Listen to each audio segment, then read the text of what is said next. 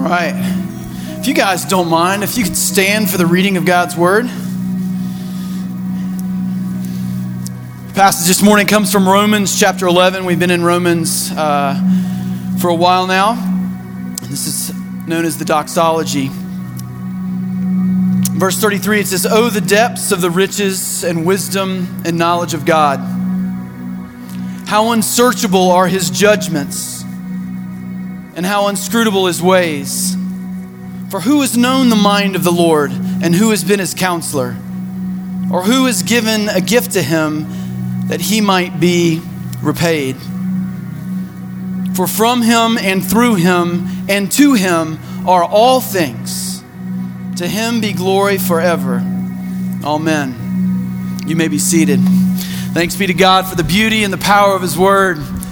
Man, I tell you what, when you read Romans, and we've dug in pretty deep over the last few weeks and digging through Romans chapter 9 and talking about the sovereignty of God and man's responsibility, and chapter 10 and kind of really leading us up to today and talking about this idea of the Apostle Paul is not leading the church in Rome, is not leading people to anything but worship, because he knows at the end of the day that is what God is leading us to do, that the best thing for us is that we would surrender our lives completely and fully to Jesus.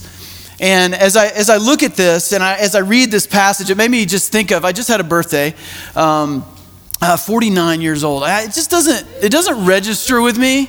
It's like I'm in my 50th year. Like I got less, that I'm tracking with than I've already cashed in. You know what I mean? That starts to mess with you. People say, I know people, yeah, you're still young, plenty of good years. Yeah, I know, that's what people say. But, when my kids were young, they would give me gifts. And I love receiving gifts from my kids. It's fantastic. It's amazing. They would, crayon the card, you'd have that on there and you get it. It's nothing more special. Now they actually have their own money and they can buy stuff, which they don't. But back then they would buy things. But the funny thing is, and C.S. Lewis says this about God in Romans chapter 11, is that it's with my money that they're buying those gifts. Now, do I love it? Absolutely.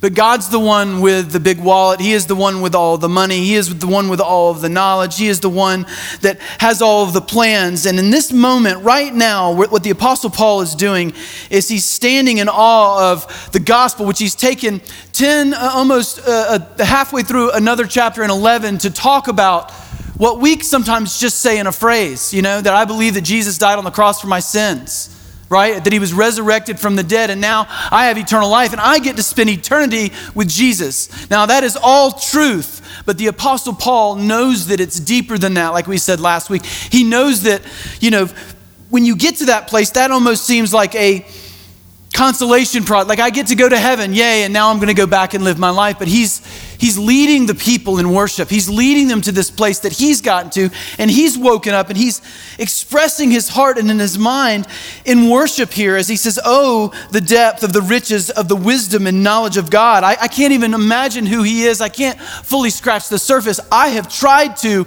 for 10 chapters, give you a glimpse. But even I have no idea the heights, the depths, the distance in which God had to come in order to intersect me in my sin, because he is other than us and he is holy. And right here, the Apostle Paul is saying, I'm just privileged. I stand in awe. I can't give him anything, but I owe him everything. But he's the one with the big wallet. He's smarter than me, bigger than me, better than me.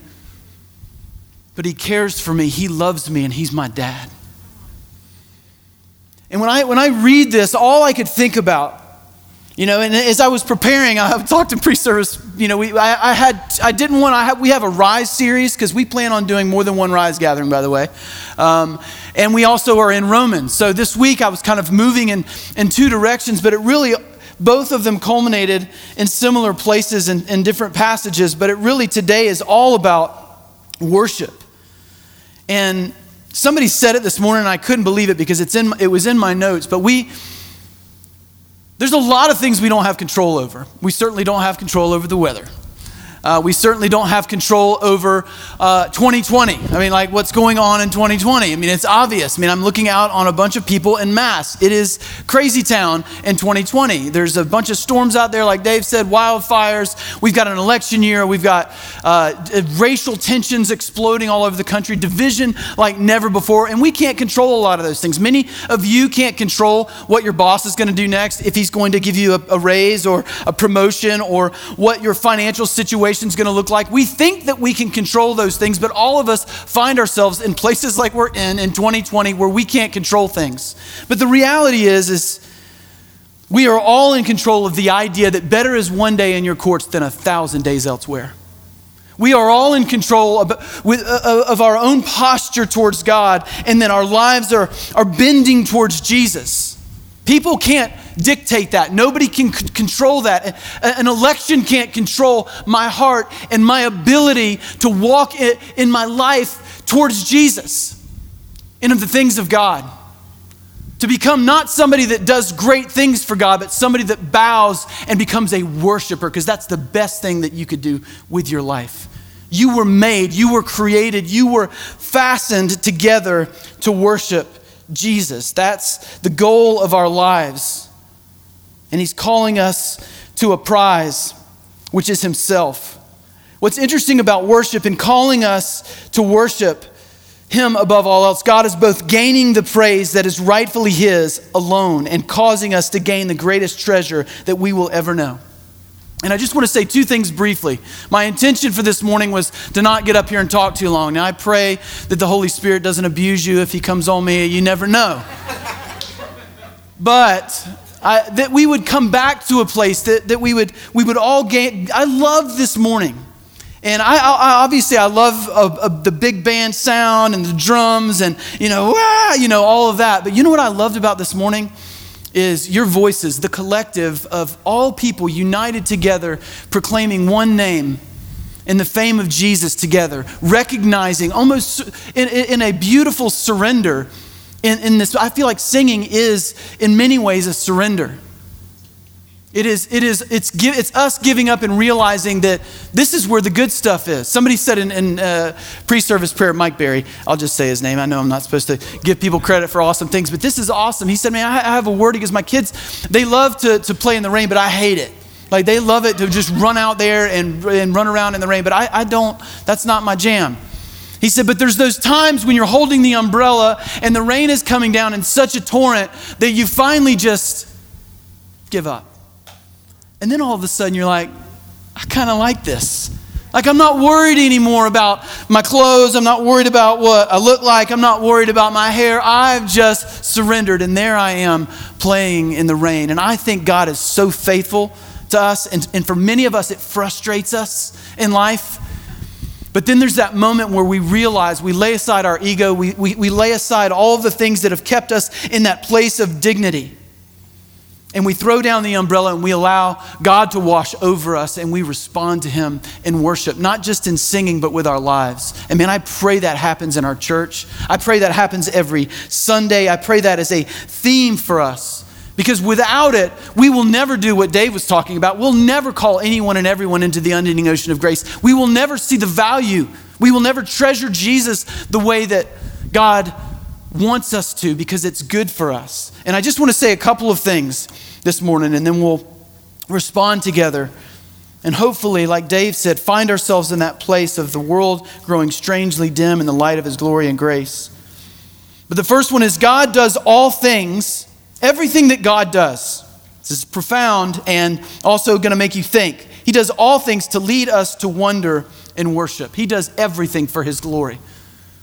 But what's miraculous, like I said before, it is absolutely the best thing for you and for me. Paul Tripp says that you and I are glory junkies. You were created to worship, whether you believe that or not. The Apostle Paul understands it and knows it, and his eyes have been opened to the one thing that's worthy of his worship. To him be all the glory, praise, and honor forever. Amen. To him is everything, my life. Colossians says it so well that I was created by and for him. Everything that was created by and for him, including me. We were created to worship, and we see that indication in us, right? We will find things to praise.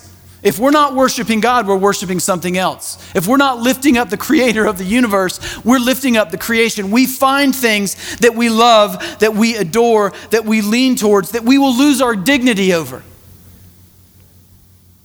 But God's intention is that we allow our eyes to roll up to who he is. And there's this beautiful thing about worship. And there's this beautiful thing about us not being the center. We are in a me-centered culture like never before. But God didn't create us to be the center, did he? We were never meant to carry that weight.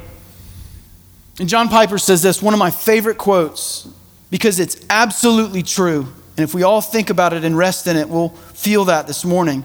He says, self-forgetfulness in the presence of majesty is the capstone of joy. Let that sink in for a minute.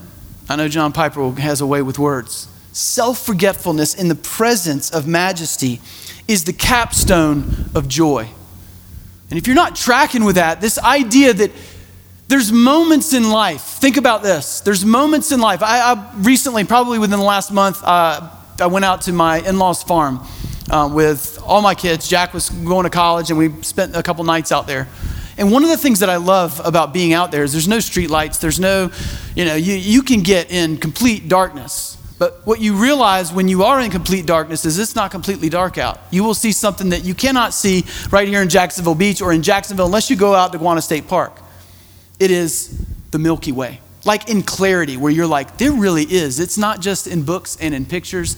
It is up there. And every time you walk outside at night, if the moon's low and you look up, you will see the Milky Way. And you know what happens in that moment? You forget yourself. You are in awe and wonder. And you know what? Forgetting myself and all of a sudden taking myself off the table. Abe, Ella, and myself went out late one night while we were there and just stared up. I mean, there's something in the human heart that wants to do that. And in that moment, self-forgetfulness in the presence of majesty brings me joy. I realize there's something bigger and greater than myself. I realize that everything certainly cannot rest on my shoulders. There's somebody carrying this. There's somebody that made all that. There's somebody that set that in motion.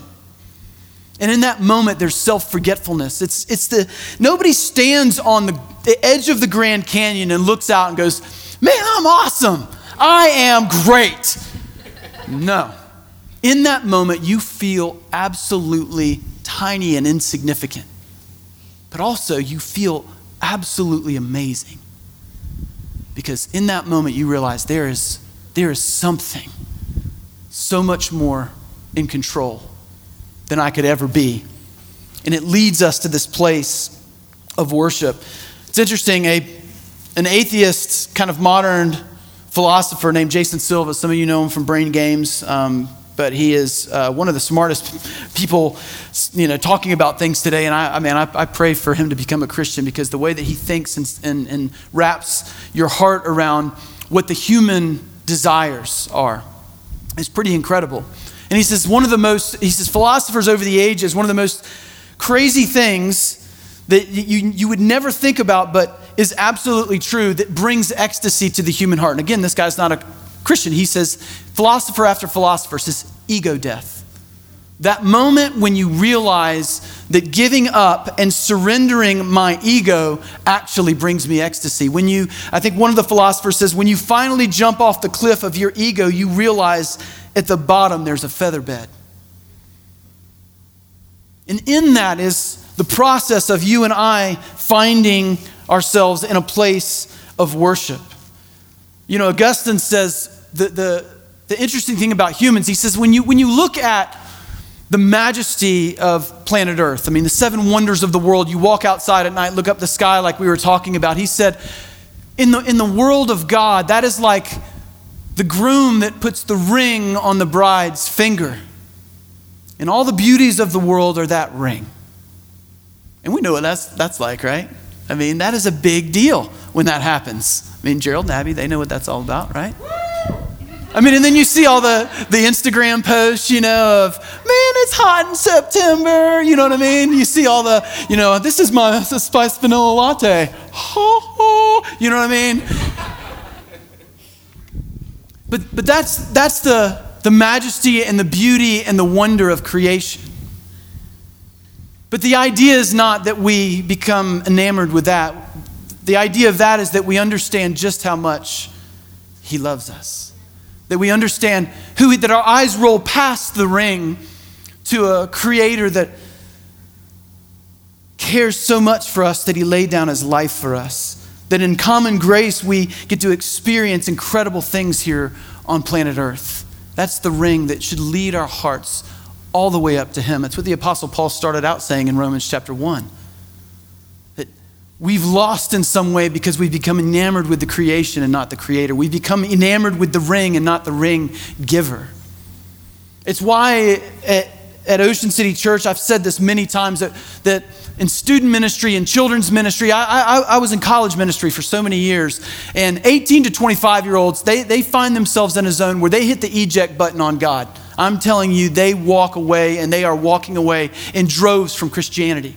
And one of the problems that exists is they experience church, but they don't experience worship. They experience church, they experience what it means to adhere to rules and regulations, and they think that what it means to obey, not that obedience isn't part of our response in worship, but they think obedience is what it means to be in a life with God.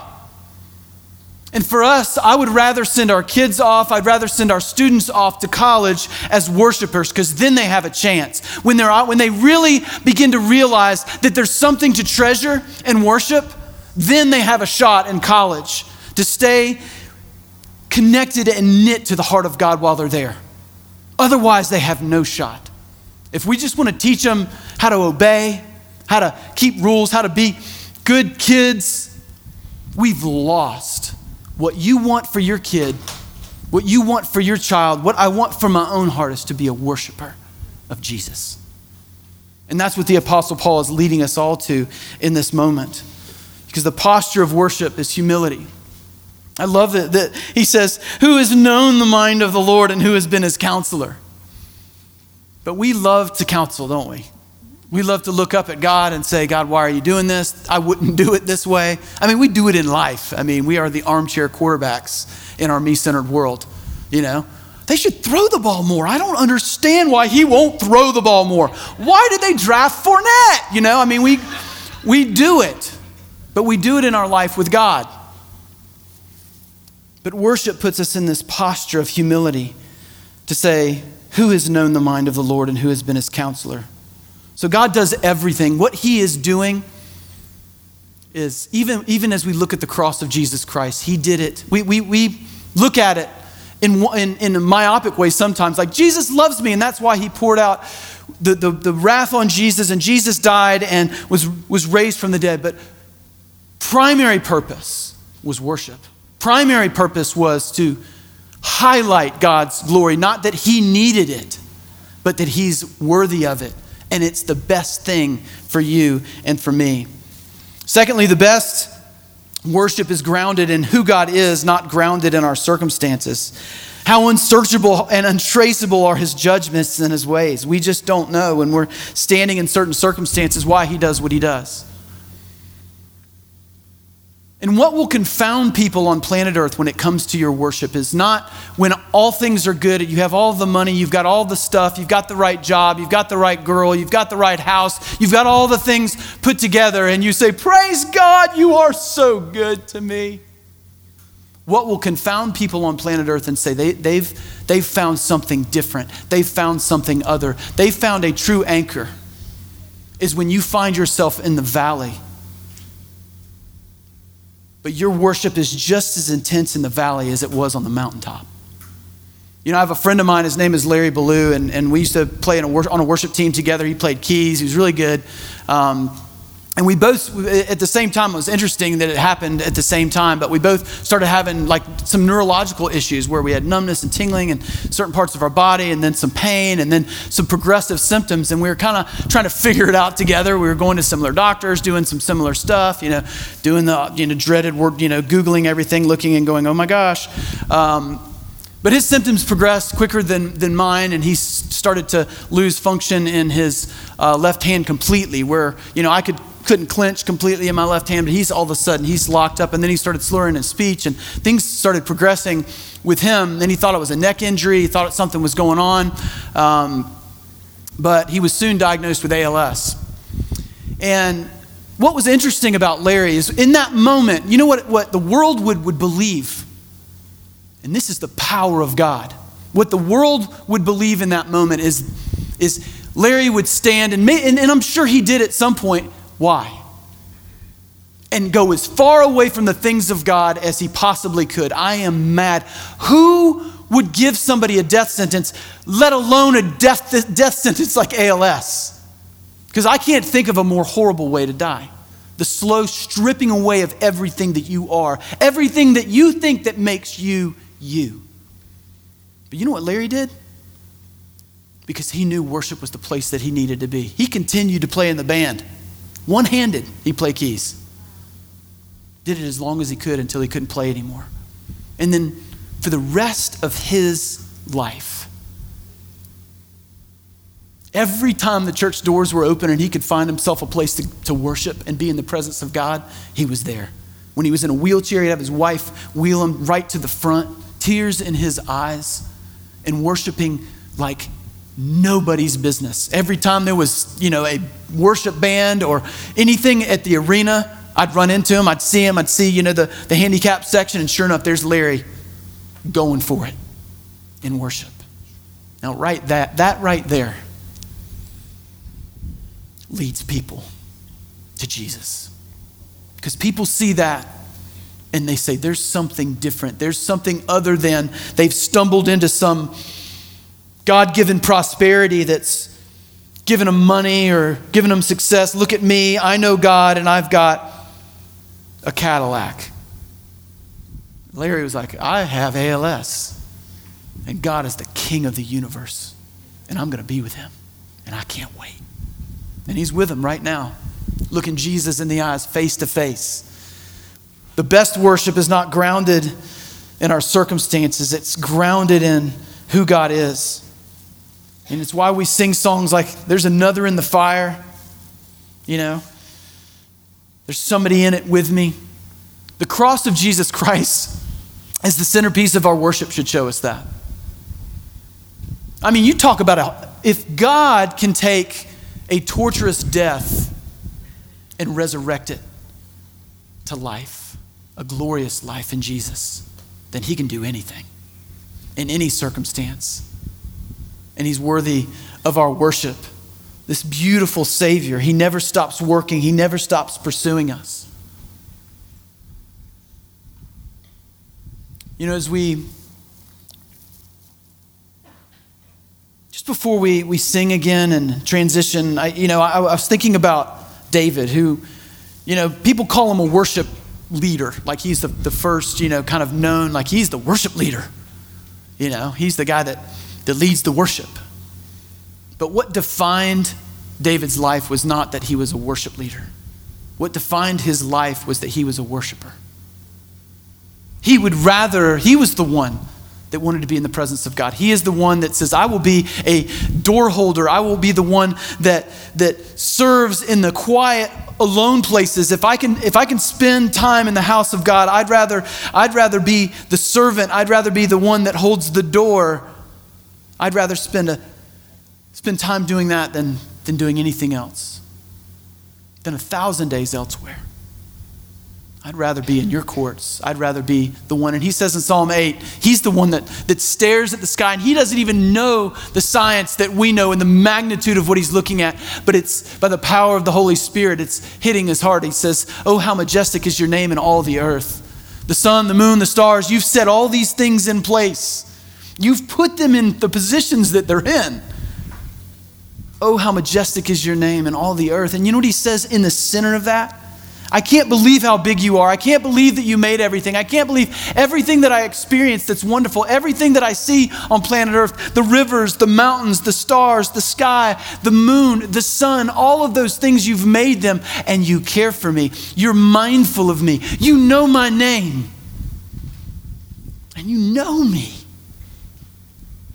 I think that's the heart of it, isn't it? Because You know, I was thinking about how we like to worship and how we're worshipers, and who likes to go to concerts? Anybody a concert person? There's a lot of you. You love music, right? Where's your best and favorite seat? You know, where do you want to be? Do you want to be in the rafters or do you want to be on the floor? You want to be on the floor, as close as you can get to the stage, right? I want to get there. I want to be where everything is. I want to be surrounded by the music. I want to be in the zone. And I've always had this thought, like, concerts are amazing, but how amazing would they be if we actually knew the dude, you know, that's singing, or the lady that's singing? Like, I know them and they know me. You know, I'm in seat 1A, front and center, right? Like, it's amazing to be at a concert and we lift our hands and we go crazy, but what if we know him and they know us? I know him, you know? That guy who's shredding on guitar right now, Seth Johnson, I know him. And he knows me. Man, they're great. Yeah, they are. Guess what? I know them. But even greater than that, even more amazing than that, you know, I read articles this week of kids that grew up with famous rock star parents, and how there was so much of their life early on that they didn't realize how big a deal their parents were. Like, they were just like kind of wandering around and as elementary age kids and as in their early adolescence, just like, yeah, my dad's not that big a deal. You know, he's embarrassing. And then there was this moment. I mean, I probably read 30 different stories. I got a little sidetracked. There's this moment, all of them, it was right at later adolescence where they woke up and they realized, my dad is awesome. I can't believe what he can do. I can't believe who my dad is. How famous he is. How amazing he is. And I thought it would be great to be in that place in seat 1A and know that my dad's on stage and he's my dad, and he doesn't just know me, but he loves me. But you know what's crazy? I want to show you this picture, because I don't know why this made me tear up when I just thought about God. Now, you probably don't know who that is, but my family's a little bit obsessed with Chris Martin and Coldplay. And that's their son, Moses, which I love that his name is Moses, leading us through the desert this morning.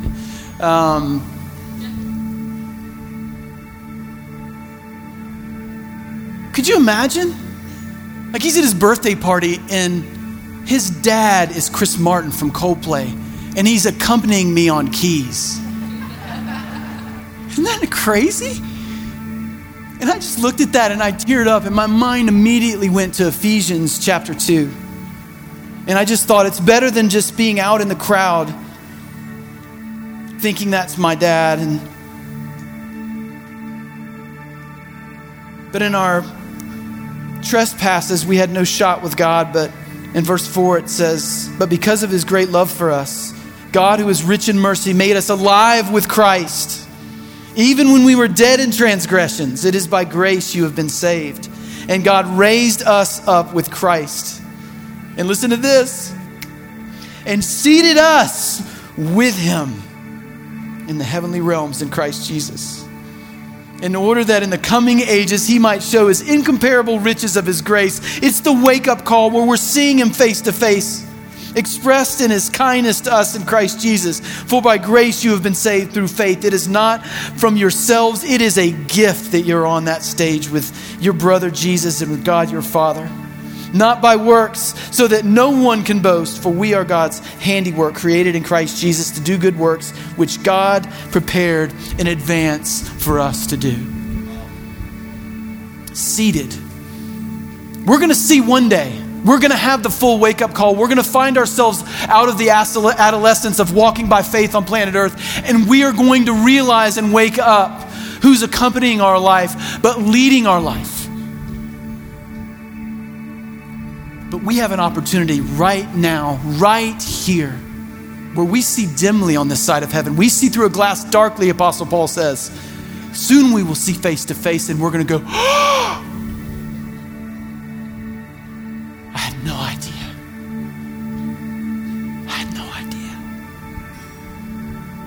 That's what the Apostle Paul's doing here.